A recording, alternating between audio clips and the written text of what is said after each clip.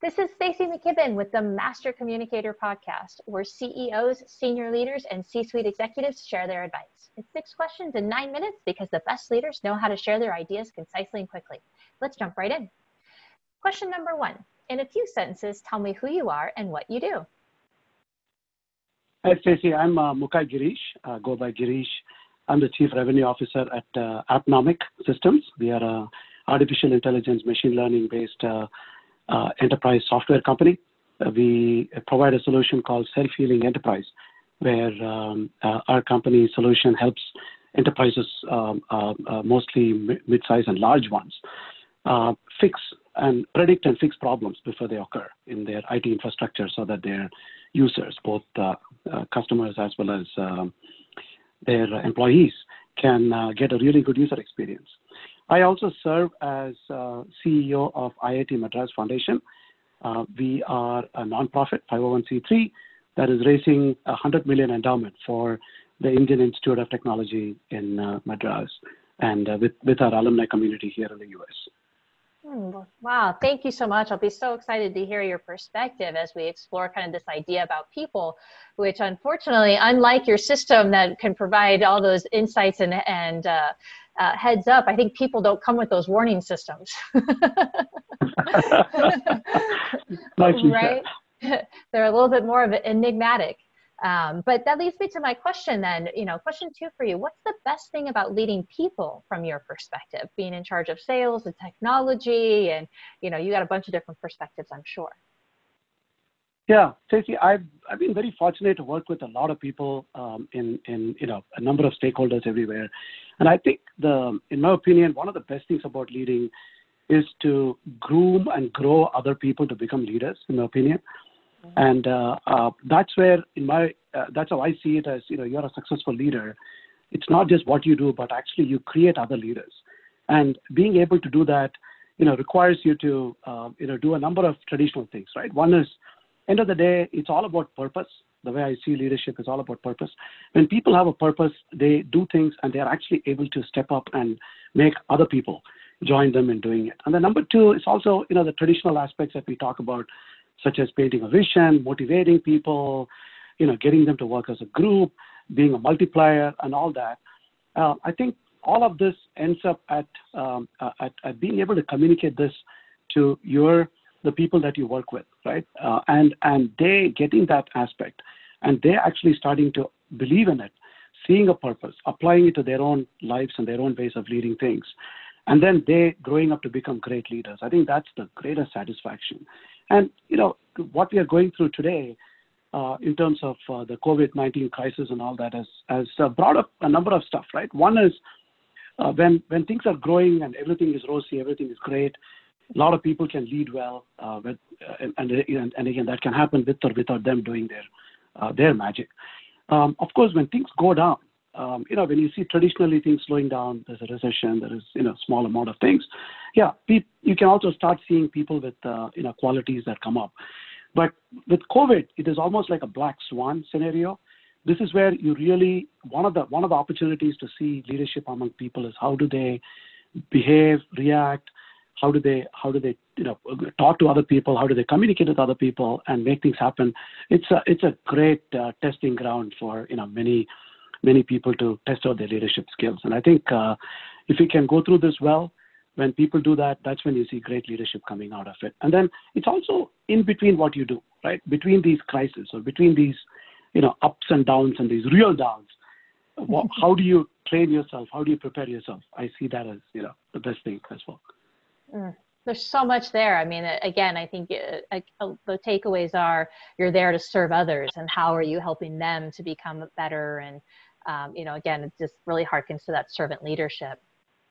I often hear from other leaders, though, I'd be curious your thoughts on this, that business would be great if it weren't for that pesky people part. I'm curious, what are your thoughts on that? Yeah, I know people come in all sizes and shapes, right? Yeah. And behaviors, of course. And of course, oftentimes, we are able to hire the right people, as they talk about, we have a bus, we want to get the right people on the bus so that we can drive it to the, right to the destination. But sometimes there are people sitting on the bus already. So we do come up with that. And I think the way to look at it is identifying the root cause, right? If somebody is not either performing well or becoming detrimental to the mission of either a company or an organization, it is to find out what is the root cause, what is driving them not to do well. Sometimes you see people that are very talented, they are skillful, but somehow they're not able to work well with others or work in conjunction with others to move in the right direction. So it's about finding a root cause, right? Just like what our company solution is, root cause analysis. It's all about people why are they behaving that way? If you can identify it, then you can see there's a potential solution. At times, what also happens is they may be without a purpose. So in order to really determine, if there is no purpose, showing them the purpose may change a lot of people to do things better. Of course, if either they don't get the purpose or they don't buy into it, it doesn't happen, then we have to live without them for that particular, company or project or whatever, the drastic solution, because you don't want to bring the whole team down just because somebody is not able to, function with others, right? But in my opinion, I think it's all about understanding what is driving their behavior, what is their, belief in this whole aspect, and what is their purpose, and then, do they really have the skills to do it if they believe in it? If you can do all that, we can correct and get a lot of people to do the right things in most cases. And of course, there is a small little element where that doesn't happen. In that case, we all know, we have all been there and done that. Yeah, exactly. What other successful business leaders like yourself should be on the podcast? Who else should we be paying attention to? Yeah, I can think of a couple of people. One is I have a friend, a classmate of mine called Muthu Sudhakar. He is a CEO of another AI company called Aisera, AISERA. He has started he's a serial entrepreneur out here in Silicon Valley, started a number of companies, sold them. They were bought by large corporations here.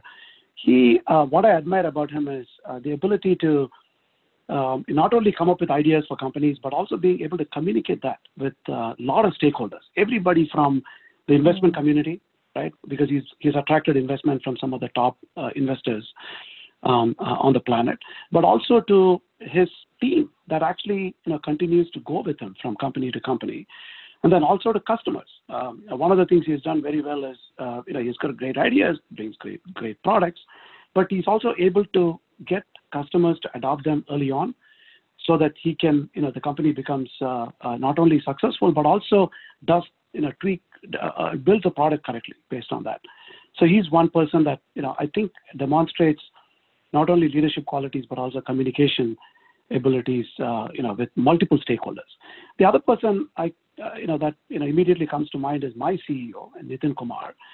I kind of call him a master communicator, and one of the qualities he does is he relentlessly stays in touch with a lot of people simultaneously. The number of phone calls he does on a daily basis, number of emails that he does, the number of text messages, and sincerely staying in touch with people.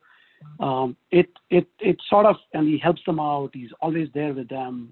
He's connected to everybody. He knows what's going on, but he puts that effort. He makes time in his busy schedule to do something like that, and that allows him to not only know a lot of things, but also to get to vet things very quickly.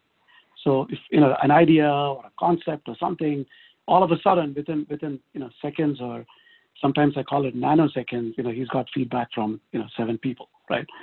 So in this day and age, it's not just what we know, but who we know and how do we communicate with them to both ways, right? It's not just a take, but to give a lot while and it all works out in the end.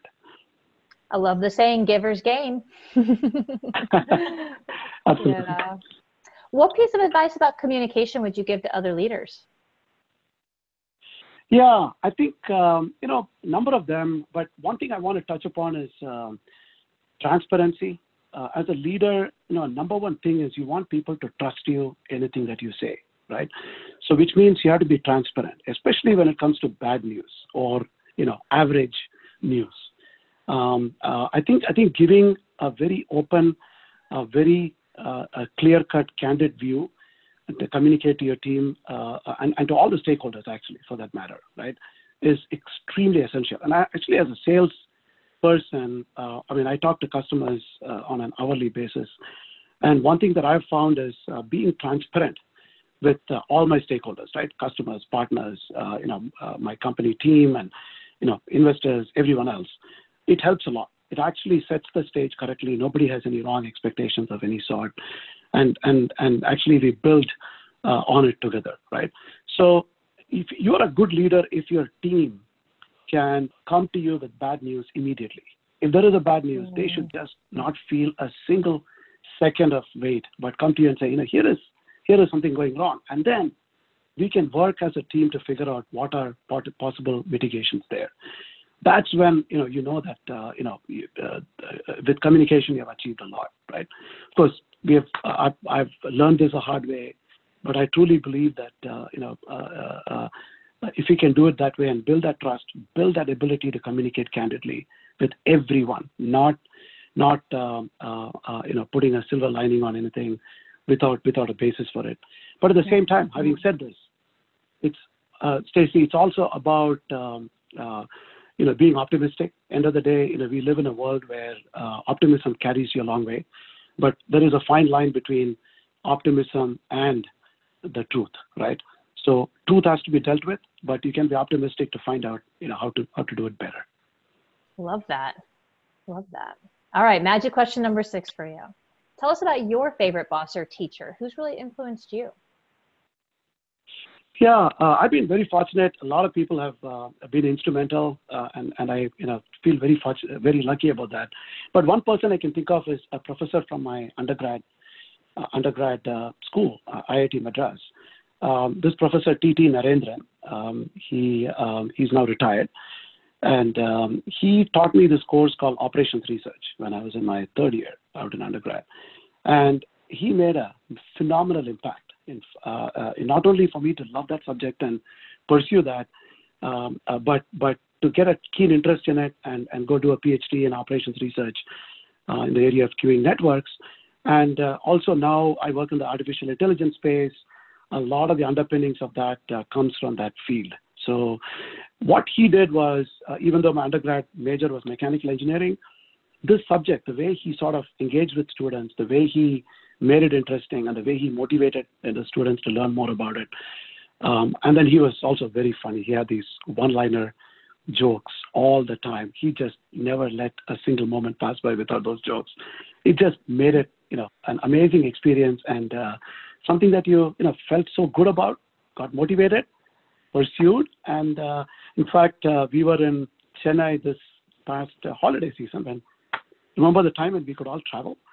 Yeah. And my wife 30 days ago? Him. Yeah, exactly. Something called airplanes, something called buses, cars. So my wife ran into him at a restaurant there with my cousin, who's also my classmate.